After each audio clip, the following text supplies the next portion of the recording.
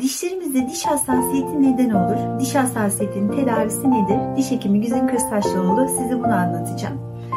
Dişlerimizdeki hassasiyetin en geniş, en yaygın nedeni diş çürüğüdür. Yani dişimizde bir çürük varsa dişimizde hassasiyet olma ihtimali çok yüksektir. Çünkü dişin üzerinde koruyucu 2 tane tabaka var. Dişin üzerinde bir dentin dediğimiz tabaka var. Onun üzerine mini dediğimiz bir tabaka var.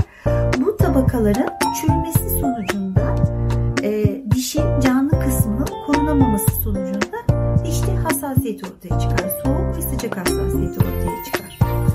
Onun dışında dişin bu diş etine bakan kısmı, yani şu kısmında fırçalama sonucunda, şu kısımda fırçalama sonucunda aşınmalar meydana geldiğinde de aynı şekilde diş hassasiyeti ortaya çıkar. Dişlerini çok fazla gıcırdatan, sıkan insanlarda da dişin hem çiğneyici kısmında hem de bu diş etine bakan kısımlarda aşınmalar ortaya çıkacağı için bu tip dişlerde de soğuk sıcak hassasiyetleri ortaya çıkar. Uzun yıllar çok asitli gıdaları tüketen, reflü problemi olan, kusma sorunları olan insanların da dişlerinin çiğneyici yüzeylerinde, şu yüzeylerinde ve dişlerinin aynı şekilde damağa bakan yüzeylerinde, şu kısımlarında aşınmalar ortaya çıkar. Bu aşınmalar sonucunda da soğuk sıcak hassasiyeti meydana gelir. Şimdi günümüzde insanlar spor yapalım, sağlıklı yaşayalım adına birçok işlem yapmaktalar ve bunun sonucunda da cleaching dediğimiz bir hadise ortaya çıkar ve bu cleaching sonucunda da şurada gördüğünüz gibi dişlerinizin çiğneyici yüzeylerinde inanılmaz aşınmalar meydana gelebiliyor. Çünkü spor yapalım, sağlıklı beslenelim derken çok fazla asitli gıdalar tüketiliyor.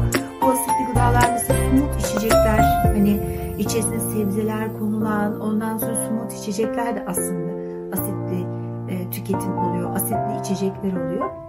Bunların tüketiminin ardından ağzı herhangi bir suyla çalkalamadığımızda ya da buradaki asidi tamponlamadığımızda dişlerin çiğneyici yüzeyleri aslında her yüzeyi aşınabilir bir yapı haline geliyor. Çünkü asitle birebir kaldığı için dişin mineralleri çözülüyor ve sıkarak da mesela spor yaparken, tenis oynarken özellikle dişleri sıkarak dişlerde çatlaklara ve aşınmalara neden olunabiliyor. Buna cleaching deniliyor. Bu şu anda günümüzün en çok konuşulan kavramlarından birisi. Özellikle 40 yaş üstü insanlarda. Çünkü dişler eskiden çekilen organlarda ama artık ağızda ömür boyu kalınsın denilen organlar olduğu için bunlar çiğneyici kısımlarından aşınıyor. Bu aşınmalar yüzde estetik kayıplara neden oluyor. Özellikle dudak kenarlarında hüzünlü dudak dediğimiz, çenede pimpon çene dediğimiz şu şekilde görüntülere neden oluyor.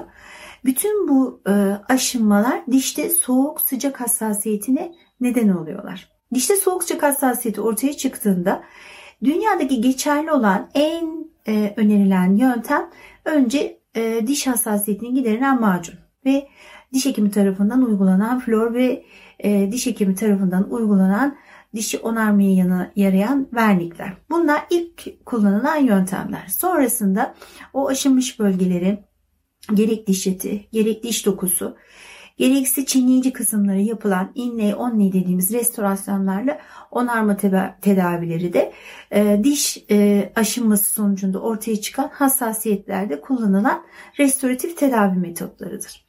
Dişlerde hassasiyet ortaya çıktığında hassasiyet ciddiye alınmalı ve hemen hassasiyet giderici macunla o bölgenin hassasiyetini gidermeye yönelik İlk uygulamalar yapılmalı, diş hekimine gidilmeli, röntgen kontrolleriyle hassasiyetin nedeni araştırılmalı. Çünkü hassasiyetin nedeni ilk başlangıçta anlattığım gibi de diş çürümesi olabilir.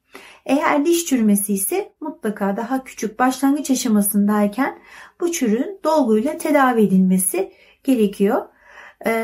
Diş hassasiyeti ciddiye alınması gereken bir konudur ve diş hekimine danışılması gereken bir konudur.